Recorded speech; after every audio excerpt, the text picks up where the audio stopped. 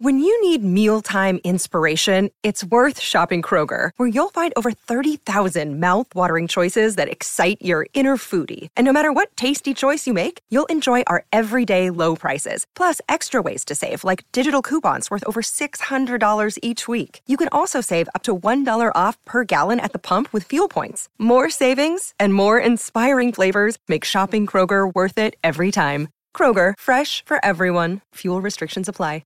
Another day is here, and you're ready for it. What to wear? Check. Breakfast, lunch, and dinner? Check.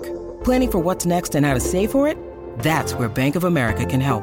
For your financial to-dos, Bank of America has experts ready to help get you closer to your goals. Get started at one of our local financial centers or 24/7 in our mobile banking app. Find a location near you at bankofamerica.com/talktous. What would you like the power to do? Mobile banking requires downloading the app and is only available for select devices. Message and data rates may apply. Bank of America N.A., member FDIC.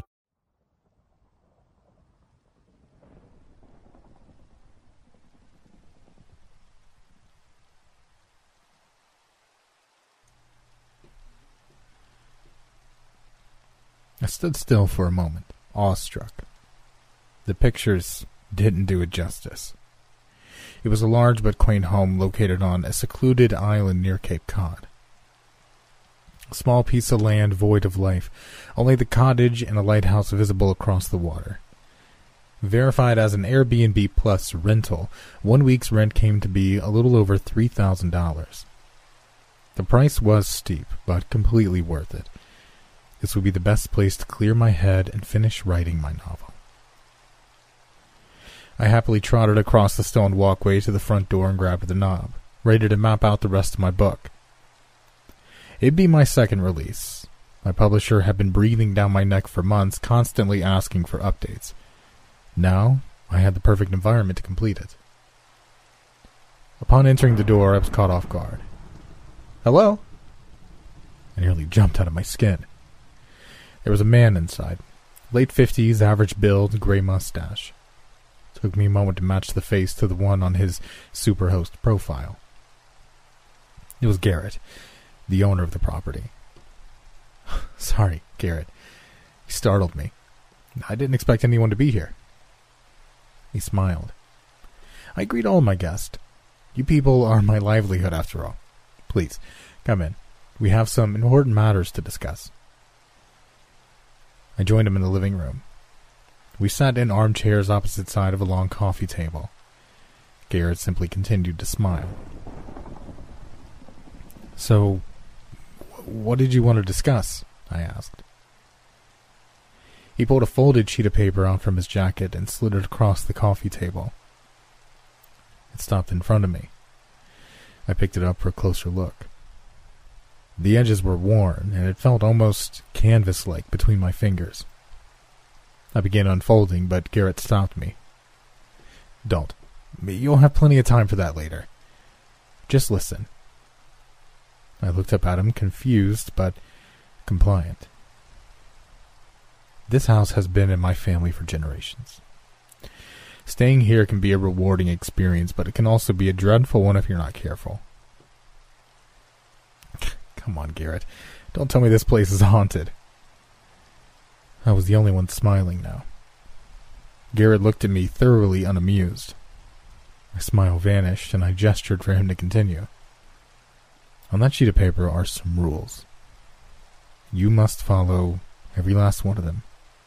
There are no exceptions.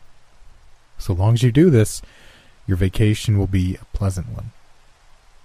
With that, Garrett stood up from the chair and walked to the front door. He turned to me on his way out and offered a final sentiment before leaving. "Follow the rules, Jack. If you don't, you're in for a bumpy ride." When he left, I unfolded the list, expecting to see a reiteration of his, say, requirements. No pets, no modifications, clean up after yourself, that sort of thing. This was not the case. On the paper was a set of rules that only served to bookend our strange encounter with further confusion. Number 1. No lights on past 11:25 p.m. Number 2. Do not answer your phone. Callers cannot be trusted. Number 3. Only 2 people are permitted inside. Hank Pinston and Jessica Covenwood. Ask for last names. Number 4. Do not exit the house after midnight until sunrise. Number 5. If your room changes location, close the door and try again. Only leave when connection has been reestablished. Number 6. The voices are harmless. Don't converse with them. Number 7. Never lock the doors. Number 8. If you have any trouble, call Jessica Covenwood at this number. This is the only phone call you can trust. This lifeline may only be used once during your rental period. At the bottom of the page was a final note. I will come to collect you, but only when the rental period is over. Not a moment sooner. There's no leaving until then. I sat there mulling over the list. It all became clear. Garrett was a lunatic. Either that or this was a poor attempt at humor. Either way, I brushed off our meeting and the list of rules altogether, placing the paper on the coffee table where it stayed for the rest of the night. A majority of the first night was peaceful. Of my novel's final 6 chapters that needed completing, I was able to stay up and finish 2 of them, first drafts at least. There was still a lot left to do. My final days on the island would have to be spent proofreading the entire manuscript and filling cracks in the narrative before sending it to my editor. Still, 2 chapters was not a bad night's work, all things considered. After patting myself on the back for a job well done, I looked at my phone. It was 12:18 a.m. My lips spread into a slight smile as I looked at the desk light wavering in and out of life. It's past 11:25, Garrett. Was this why I needed to turn off the lights? So they wouldn't flicker? I chuckled to myself as another rule came to mind. Number 4, if I remember correctly. Do not exit the house after midnight. I continued to laugh to myself as I ventured downstairs, opened the front door, and stepped out into the night. The view was brilliant. A blanket of stars covering the cape, only broken up by the gorgeous lighthouse jutting upward, practically cutting a hole in the night sky. It was a breathtaking sight, well worth the partial advance for my book. What's the reasoning behind this rule, Garrett? You didn't want me to enjoy the view? I turned and stepped back into the house. I then locked the door. Oops. That's another rule broken. Hope the house doesn't chastise me. With that, I traveled upstairs to the bedroom and fell into a blissful sleep the moment my body met the sheets. But my slumber would not last. 3:27 a.m. I awoke to a thunderous banging at the front door. In a groggy slur of motion, my legs just barely managed to pull the rest of my body out of bed. Practically sleepwalking, I eventually made my way downstairs and opened the door. Outside, there were no longer any stars. The light was replaced with a thick fog rolling over the ocean. The water and air were still, frozen in place. There was no one there but me. I closed the door and went back to bed, certain that the sounds I heard were remnants of a dream overlapping with waking life. My body fell into the bed, and sleep took hold once more. 4:42 a.m. I woke again, ripped from a dream state where I was turning in my novel to the publishing house. For whatever reason, in this dream, Garrett was my boss. He held the manuscript to my face and flipped the pages, revealing a lack of ink. There's something here, Jack. All that time and nothing to show for it. He continued to flip through before stopping somewhere in the middle. Unlike the other pages, this one had text. The words were familiar, but they weren't written by me. Garrett's rules painted the page, the pitch-black ink slowly dripping from the paper. His form soon followed, melting onto the floor below. Should have followed the rules, Jack. That's when I sprung to life, my heart pounding as I sat up in bed. The sound of pages turning rang in my ears, but it hadn't leaked over from my nightmare. Over on the desk, my manuscript, its paper wildly flapping about. My heart nearly sank before I noticed a chill in the room. I left the window open. It was just the wind. Relieved, I shut the window and went back to sleep. 5:19 a.m. No sound woke me this time. Instead, it was nature calling, beckoning me to take a late-night trip to the bathroom. Unfortunately for me, this would not be an easy task. Upon opening the bedroom door, I was greeted by a deeply unsettling sight. It was a hallway. Not the hallway that should be there, mind you. An entirely different hallway. Noticeably different. It was narrow, almost too thin for a person to walk through. It was long, very long, seemingly longer than the building itself. Lining the sides was a plethora of doors, more doors than I knew the house would have.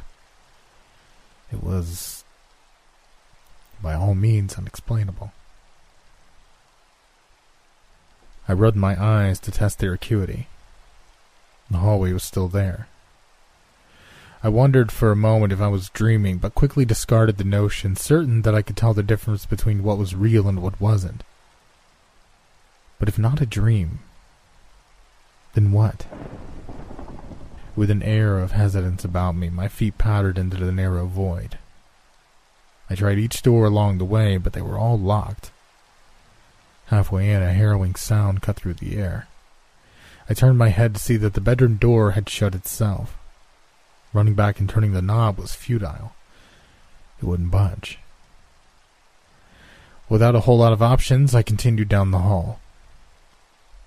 At the end was a final door, different than the rest. Affixed to it was a plaque with a designation, like one you might see in a hotel. According to the text, it was the room 371. The knob offered no resistance as I turned it and gently pushed the door open. There were no lights inside. Still, I could make out something standing in the center of the room facing me. It was a shadowy figure, slightly darker than the blackness around it. A vague glow outlined its form. It was tall, taller than any man. I had the inclination to close the door and turn back, but fear kept me anchored in place. My breathing became erratic, and my heart rate soared to new heights as it took a step toward me. In a flash, it lunged to my position. Everything went black. My eyes opened to sunlight in the room. I was back in bed. This was strange. Every bone in my body told me it wasn't a dream, but rational thinking dictated otherwise.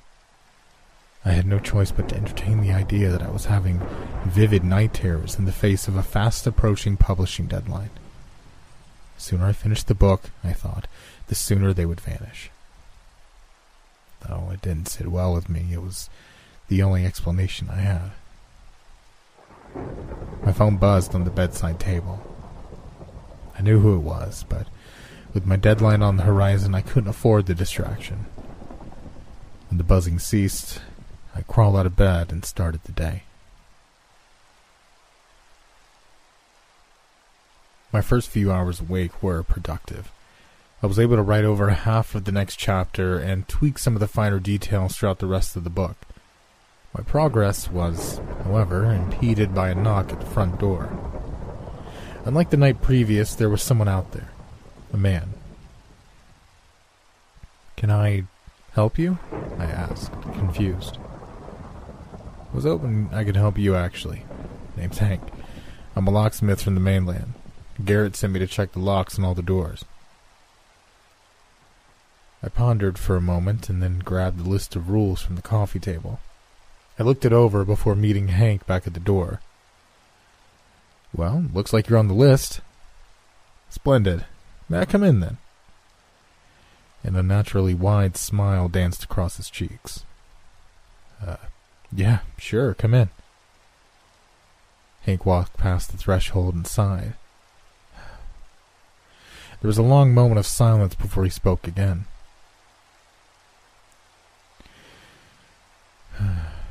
What a lovely place. Can't wait to sink my teeth in and get to work. He then sauntered off upstairs. I sat down on the couch and continued writing, hoping my creative breakthrough hadn't subsided. An hour passed, and then another. I was able to finish up some more work, but something kept scratching at the back of my mind.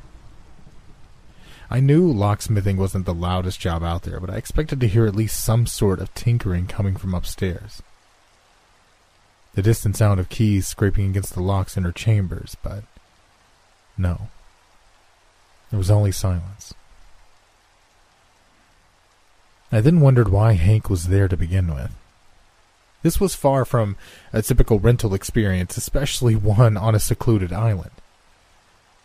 I skimmed the list again. 2 things stood out. Rule number 7, never lock the doors. Even if Garrett was deranged, it was clear he didn't want the doors locked, so why then would he send a locksmith? Who could or would be breaking in out here anyway? The second thing that jumped out at me was at the end of rule number 3. Ask for last names. Something wasn't adding up, but I intended to get to the bottom of it. "Hank!" I yelled out, hoping to get his attention. There was no answer. "Hank, can you please come down here?" No response. Only silence. This was my cue to investigate. To my dismay, the second floor was completely vacant. I scoured every room, every nook and cranny the house had to offer, to no avail. Hank was nowhere to be found. I couldn't make heads or tails of it. How could a person just up and vanish like that? I returned to the first floor. Hank was there, sitting on the couch, looking over my manuscript. There was no way he could have snuck by me. Say, this is pretty good. I wonder how it's going to play out. Help me out here, Jack. Is there a happy ending, or does this man succumb to his own demons? I stood frozen at the bottom of the stairs. "Hank," I asked, "what's your last name?" A grin formed beneath his nose. "Redden? Name's Hank Redden." "Why do you ask?" I looked down at the list in my hand. Penston. His name was supposed to be Hank Penston. No reason, just curious. "Hey, do you mind tossing me my phone?" Hank looked down at my phone on the coffee table. A few moments passed before he grabbed it and looked over at me. He stared for a long time, almost as if calculating the distance, and then finally threw it over. I caught it and ran back for the front door. "Thanks. I'll be right back." I sprinted to the end of the island, unsure of who or what was inside of the house. It was becoming ever apparent that Garrett might not be so crazy after all. Something truly strange was afoot, and I wanted no part of it. At first, I called the ferry station. No answer. And then Garrett. Still, no answer. Before I could try another number, my ex-wife called. I've been ignoring her calls for weeks. "Charlotte, thank God. I'm at an Airbnb off the Cape. I need you to..." She interjected. "Leslie's dead, Jack." My blood ran cold. It was said with the same tone and resentment as it was 2 years before. All at once, the floodgates opened, and the slew of memories poured in, ones I had tried desperately to repress. Leslie was our daughter. before Charlotte and I divorced. She was struck by a car on her way home from school. Charlotte was at work, and I was supposed to pick Leslie up, but I was too wrapped up in my first novel. I forgot all about her, my own daughter. She walked a good mile before the collision. And I never forgave myself. Neither did Charlotte. Charlotte, why are you saying this? Tears rolled down my face. She's dead, Jack. It's your fault. My baby is dead. All because of you. Her voice became louder and less distinct until I could barely recognize the cadence, an inhuman growl. You're to blame, Jack. You belong where you are. I hope you rot in that house. I looked down at the list, now stained with the steady stream of droplets dripping from my cheek. And that's when I remembered rule number 2. Do not answer your phone. Callers cannot be trusted. As much as it pained me, I hung up on her. It wasn't real, but it sure as hell felt like it was. I wiped away my tears and looked at the last rule. Braving the fierce currents of the ocean likely wouldn't end well. The shore nearly 16 miles away, so Jessica was my only hope, the only phone call you can trust, according to Garrett. I dialed the number and waited. After 2 tones, my ear was met with a female voice. You broke a rule, didn't you? A few, actually, give or take. She let out a sigh. Did you let anyone in? Yes. Hank. Hank Penston? No. Hank Redden. There was another disappointed sigh. Okay, listen carefully.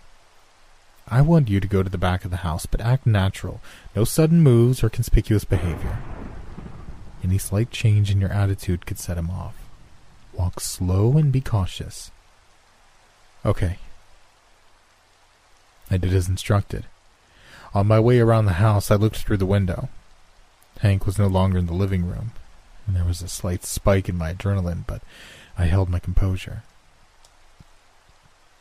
Until turning the corner, that is.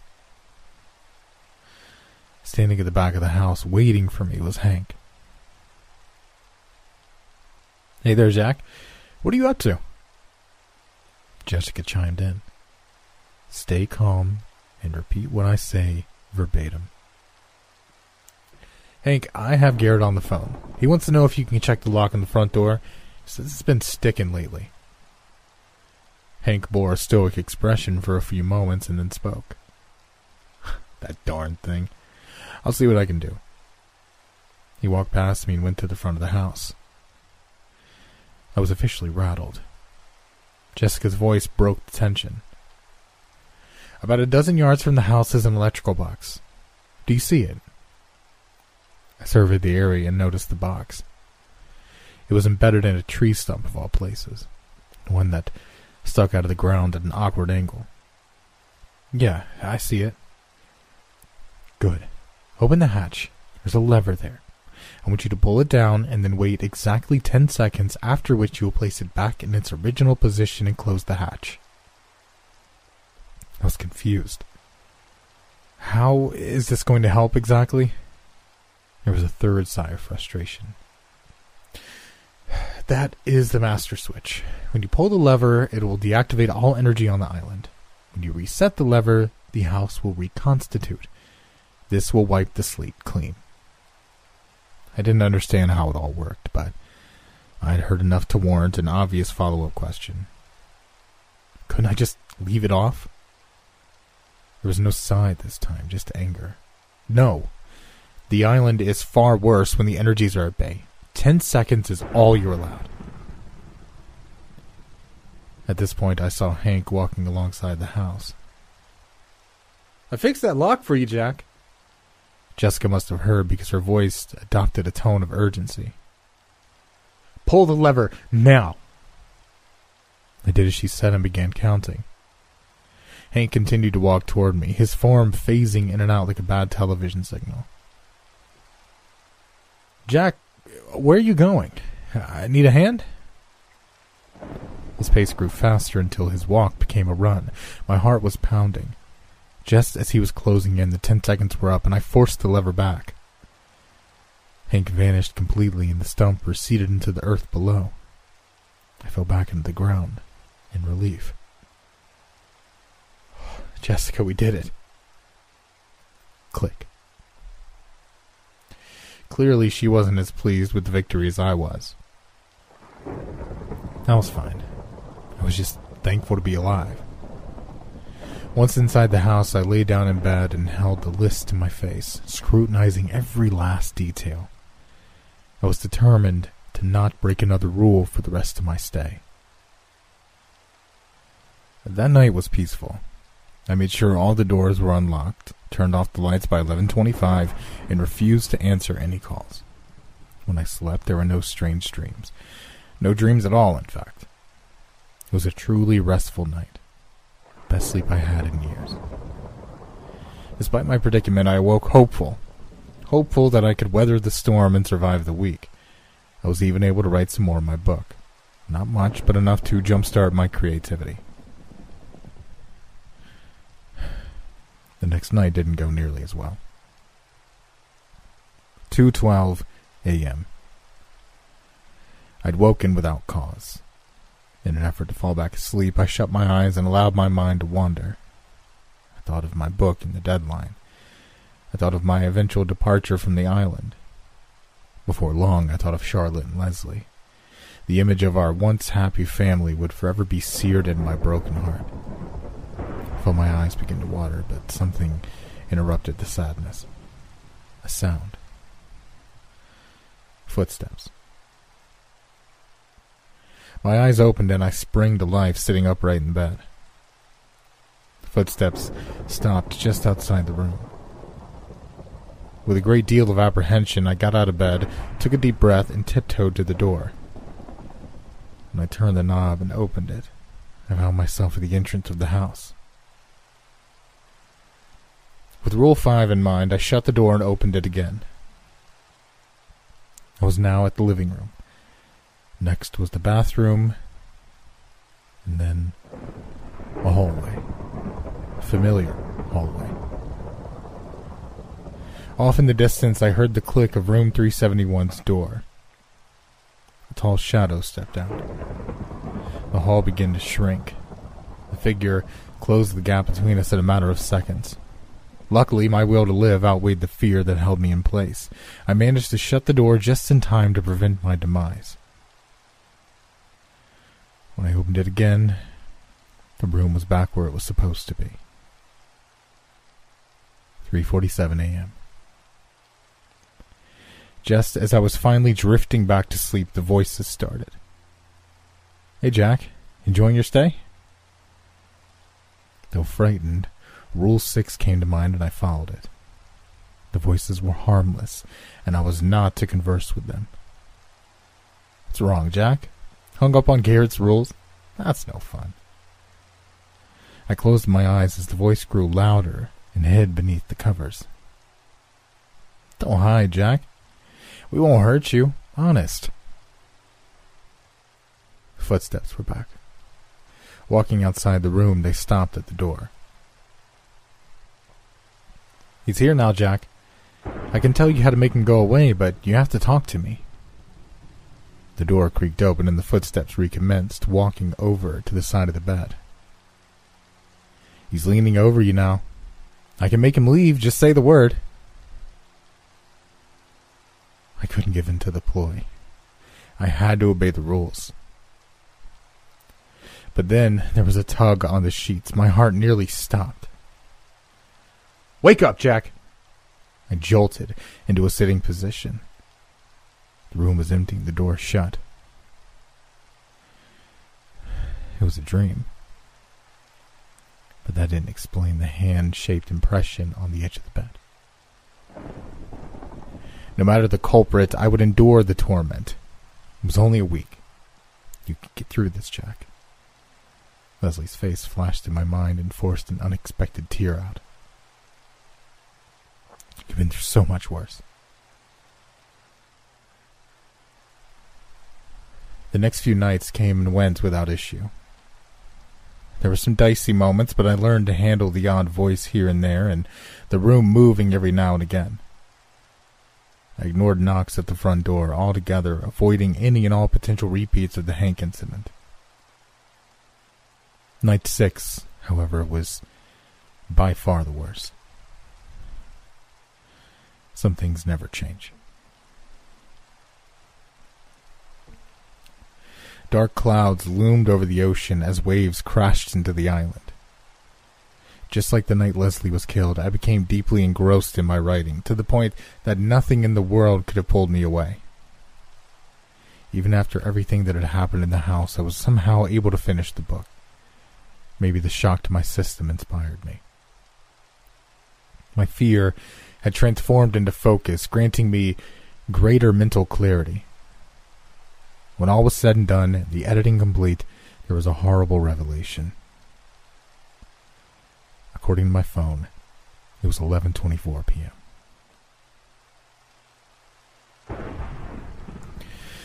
My heart sank to the depths of my soul as I raced across the house, shutting lights off, knocking over furniture and decorations in the process. When I came back to the bedroom to turn off the final light at the desk, I glanced at my phone once more. The readout is now etched into my memory. 11:26 p.m. I clicked off the light, praying that my phone's readout was somehow wrong and that I still had time. 11:27 p.m. The bedroom door slammed itself shut behind me. I jostled the knob and pushed my weight against it, but it remained unmoved. A swirling black vortex of smoke was expelled from beneath the bed. It covered the floor in an instant and began rising to fill the rest of the room.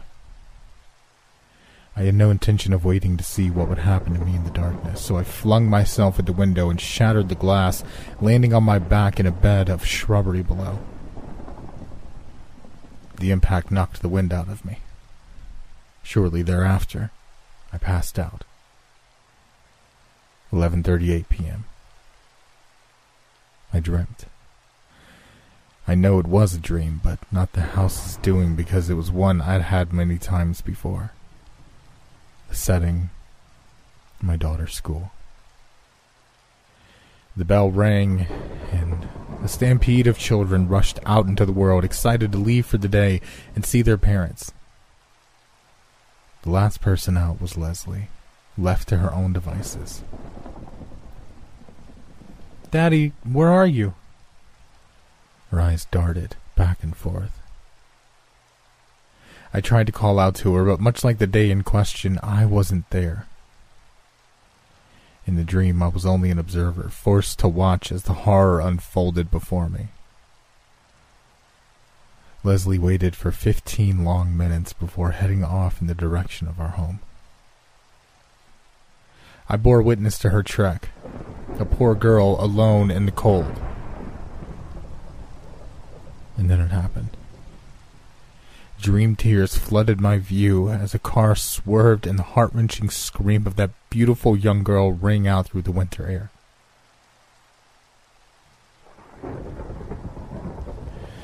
"11:56 p.m. I woke up on the ground, covered in tears and broken glass. The ocean waves crashed against the walls of the house. There was no time to waste. Without my phone, I didn't know exactly what time it was, but it had to be close to midnight. Another broken rule would only make matters worse. I raced to the front door, opened it, and swiftly shut it behind me, somewhat thankful to be back in the house, but also somewhat terrified. The coming moments would echo the latter emotion, adding to my woes. 12:05 a.m. I was able to open the bedroom door and retrieve my phone. Luckily, the smoke had vanished. Upon venturing back down to the living room, I was shattered, just like the glass on the ground outside. There, sitting on the couch where Hank had sat before, was Leslie. My Leslie.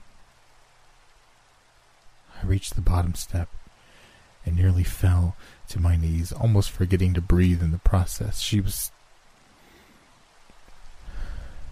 the same. Exactly the same. Every feature identical to the day I last saw her. How was this possible? "Hi, Daddy." Her voice pulled a wave of emotion out of me, stronger than anything I'd ever felt before. Was it really her? Was this really my precious Leslie brought back to life? Surely this wasn't the house's doing, was it? "Sweetheart, is that you? Is that really you?" She looked over at me with innocent eyes. "Yes, Daddy, it's me." I ran over to her.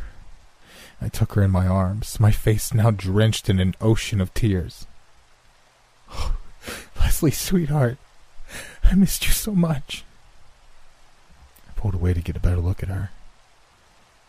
That's when I saw it. For an instant, in between blinks, her eyes were solid pools of black. This was not my Leslie. I backed away at once. "What's wrong, Daddy?" I continued to retreat to the stairs. "You're not real. This isn't real. We buried you." Her next words stopped me in my tracks. "No, Daddy. You buried me." Her eyes locked with mine as I cried. "You killed me. You're the reason I'm dead." I took a panicked breath before responding. "You're right. I was a terrible father, and I deserve every moment of torture this house puts me through. If I ever get out of here, I'm going to visit your grave for the first time and tell you how sorry I am, how much I missed you over the years. Not a day goes by that the guilt doesn't eat me up inside." I swallowed the lump in my throat and wiped away the tears as she looked at me.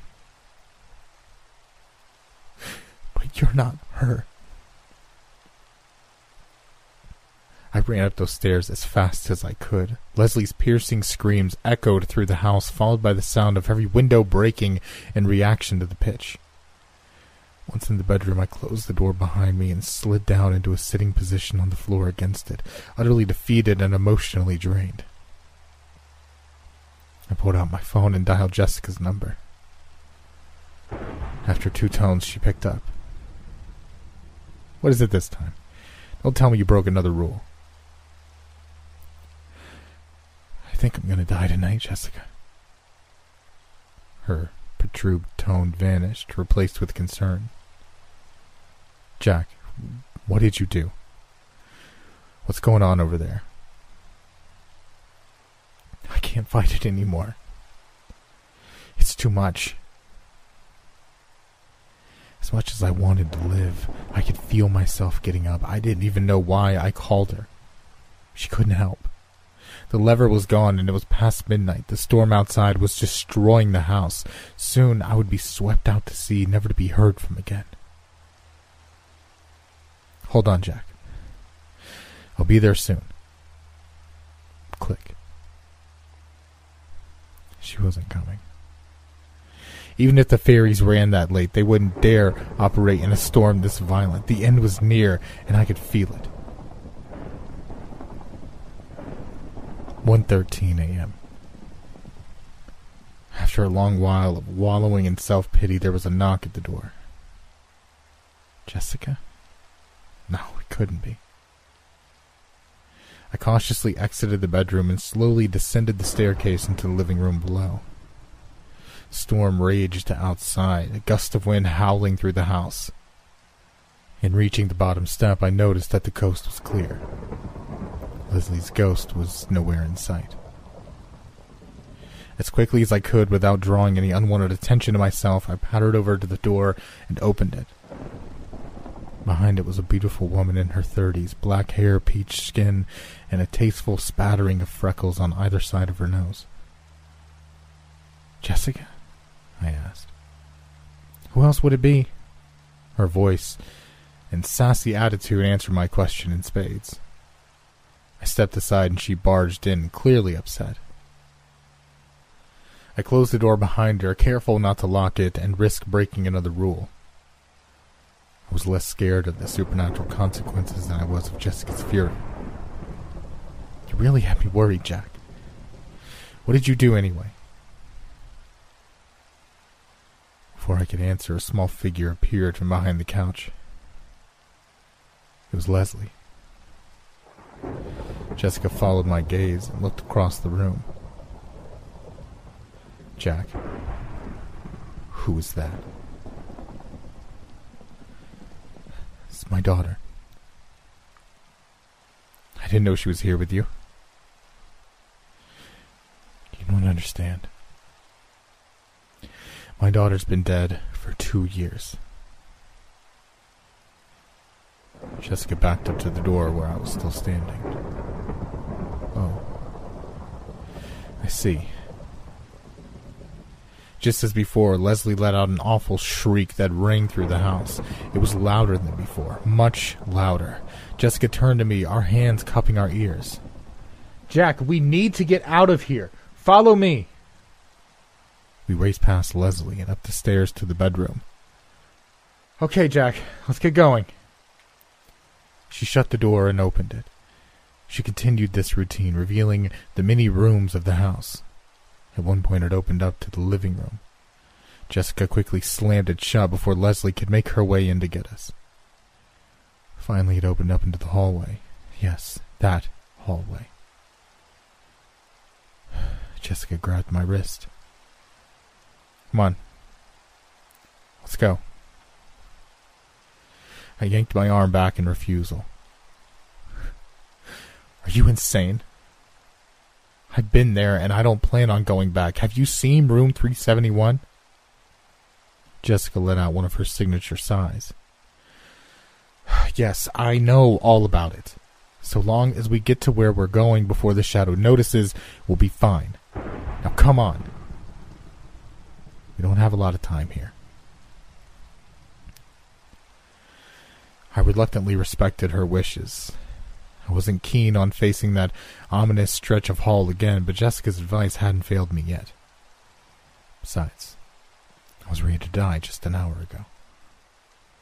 Whatever fate would befall me in there couldn't be any worse than seeing my dead daughter resurrected. Okay, Jessica. I'm ready. 1:36 a.m. Matching each other's pace, step for step, we disappeared into the dark hallway, the bedroom door closing behind us. I whispered so as to not wake the beast. Where are we going anyway? None of the doors down here open. Without hesitation, she answered. One does. It took a moment for it to sink in. No, Jessica, are you serious? I can't go in that room. It lives in there. She turned to me and put her hands on either side of my face. She stared into my eyes with a look of pure kindness. I was taken aback by the unexpected intimacy. Jack, you need to calm down. Just trust me. We're going to be fine, I promise. As far as explanations go, that was pretty vague, but it was still reassuring. I can't explain it, but I was compelled to believe her. There was something about Jessica I really liked, a warmth that radiated around her, a contagious, soothing force. We continued down the hall, and I didn't bring up my reservations again. 1:42 a.m. We reached the door. This was it. The moment of truth. I was about to open it when Jessica pulled my hand back. In order for this to work, you need to knock 3 times. No more, no less. I nodded in agreement. I raised my hand to the wood and knocked precisely 3 times. A deep anxiety racked my nerves as the anticipation grew. After a few moments, the door was pulled open, revealing the shadowy figure within. I stepped away and motioned for us to enter. I looked over to Jessica for approval. She nodded and followed me in. The entity softly closed the door behind us, then walked over to where we stood and changed. Its dark form turned to light, illuminating the rest of the room. It was the bedroom, only it wasn't exactly the same. Something was amiss. I couldn't quite put my finger on it. It just felt different. The bright figure then shrunk down to a glowing orb and drifted away, phasing through one of the walls, leaving us by ourselves. Moonlight shone through the window. The glass wasn't broken anymore. There was no storm outside. Everything was pristine. Jessica, what just happened? This is the house's safe space. A fail-safe when too many rules are broken. She could tell I wasn't following. It's a copy of the bedroom, just before things went south. A moment suspended in time that we can stay in for a while. At dawn, everything will revert to normal. Why didn't you tell me about it before? Honestly, it's a risky move. The shadow is a fickle being. When you enter room 371, there's only a 50% chance he'll accept your entrance. Otherwise, you're doomed. I couldn't believe it. You're telling me we could have died? You risked our lives on a 50% chance. She came over and placed her hands on my face again. Jack, we're safe. There's no need to be angry. Just relax. We would have died anyway at the hands of the house. This was our only option. She was right. Honestly, I was happy she was there. Without her, I would have been a goner. 3:17 a.m. Jessica spent some time going over my manuscript. I filled in some of the blanks so she could skip the more fatty sections and finish before bed. Jack, this is beautiful. I wasn't so sure. Maybe I put too much of myself in it. Maybe the blood I poured under the pages covered up the meaning. Who in their right mind would want to swim through my despair to reach a story even I wasn't sure I believed in? It's about you, isn't it, Jack? This is your life from the moment your daughter died to now. I felt myself unraveling. I'm tired, Jessica. I think I'm going to call it a night. I offered her a half smile, waltzed over to the bed, and laid down. To my surprise, she lay down with me and placed her head on my chest. It's okay, Jack. I've never lost a child, so I can't imagine the kind of things you're dealing with. I do know that things will never be the same. That doesn't mean you have to give up. What would your daughter have wanted? There was no fighting the tears any longer. You don't understand, Jessica. I'm responsible. She was waiting for me when it happened. I was her father, and I wasn't there for her when she needed me. Jessica didn't respond. I sobbed until there was nothing left in me. When the moment passed, I asked her a question. Why do these things happen here? Honestly, I don't really know. We turned to each other. Her warmth reared its head again, inviting me to come to it. Our lips met, and with it an intense feeling was born, like nothing I'd ever felt.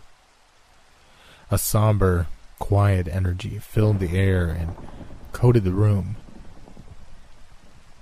In a turn of events I will never fully fathom, Jessica and I made love. Look, Bumble knows you're exhausted by dating. All the, must not take yourself too seriously, and 6'1" since that matters, and what do I even say other than, hey? Well, that's why they're introducing an all-new Bumble, with exciting features to make compatibility easier, starting the chat better, and dating safer. They've changed, so you don't have to. Download the new Bumble now.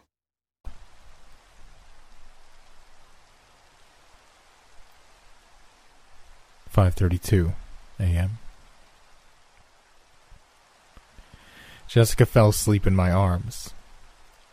I stayed awake, content for the first time in years. Then a familiar, disembodied voice burrowed into my ear and poisoned my mind. What you're feeling isn't real. By this point, I was all too familiar with the voice and their antics. I ignored its statement. She does this to every tenant. She's a seductress. I was tempted to reply, but conversing was forbidden. I couldn't afford a broken rule this close to the finish line. Only 2 people are allowed in, Jack. 2. It's a simple rule. What did that have to do with anything? What was the voice up to? Jessica was one of the 2. Despite my unrest, I continued to bite my tongue. Always ask for last names. There was a moment of pause before the realization washed over me. I gasped. The rule had indeed been broken. I jumped and backed to the corner of the room. Jessica was standing next to the bed. I hadn't even seen her get up. Jack, you okay? My breathing became labored. It was hard to construct my query in a normal fashion. Jessica, are you really you? What's this? What's your last name? The light left her face. Her eyes, now empty, cut right through me. I slid to the floor. A long period of silence passed before anything changed. Before she changed. 5:51 a.m. Jessica's face widened. Her eyes became large, as if physically engorged with bloodlust. She lunged at me. I dodged the attack and hit the door hard. I reached for the knob, but it wouldn't turn. Jessica's new form spoke, a gurgling, metallic sound that ricocheted off the walls. It looks like you're stuck with me, Jack. She lunged again. I slid under the bed to escape her reach. Her feet paced around its perimeter, like a predator circling its prey. It was a matter of time now. I closed my eyes and thought of Charlotte, Leslie playing in the snow. Last day I saw them together. This would be my final thought as death approached. As beautiful a thought as one could have before dying. At least now I could be with her again. A pained outcry from Jessica broke my concentration. The light in the room had changed. I rolled out from underneath the bed and saw her writhing in the corner. The sun was coming up over the horizon outside. This was my chance. I raced over to Jessica and clenched her neck. She struggled, but was too weak to break free. I forced her against the window. Her skin melted, dripping like candle wax to the floor. Her hair burned to a crisp. I looked to her eyes for even a shred of humanity, something that might convince me to spare her for all she had meant to me. There was none. Only malice. In that moment, I sincerely wished that she had been real. Goodbye, Jessica. With as much force as I could muster, I pushed her through the window. Her form disintegrated before it could reach the ground. The wind carried her ashes away into the endless expanse of the ocean. She was no more. The house was still. Hours passed. As my rental period came to a close, I sat in the living room and reflected on the events of the week. In a weird way, I'd come to terms with Leslie's death. The guilt would always be there, but I felt I could move on now, free of the restraints that once bound me. Knock, knock. I opened the door and let Garrett in. "Your ferry awaits." I nodded and gathered my things. I was anxious to leave, but felt the need to ask him something first. "Garrett, what is this place?" He smirked. Many words come to mind. Anomaly, portal, impossibility. I personally think it's a mirror, showing us ourselves in a way we never thought possible. A place where our past, present, intersect. Perhaps the right word for it is closure. I smiled. You might be onto something, Garrett. Splendid. Does that mean you'll leave me a good review? I chuckled. You know what? I'll do it right now. I opened the app and clicked through the listing. A bit of information caught my eye as I scrolled. Checkout time. 12 p.m. I looked up at the readout at the top of my phone's display. It turned from 11:59 to 12 as I watched. I let someone in before time was up, meaning a rule had been broken. The note at the end of the list came to mind as the dread set in. I'll come to collect you, but only when your rental period is over. Not a moment sooner. That wasn't Garrett. I looked up to see him standing directly in front of me. Something wrong, Jack? I dropped my things and ran out to the dock as fast as I could. The ferry had just arrived, the real Garrett aboard, motioning for me to hurry. After boarding, I turned back and looked at the house one last time. A silhouette stood at the window, waving goodbye.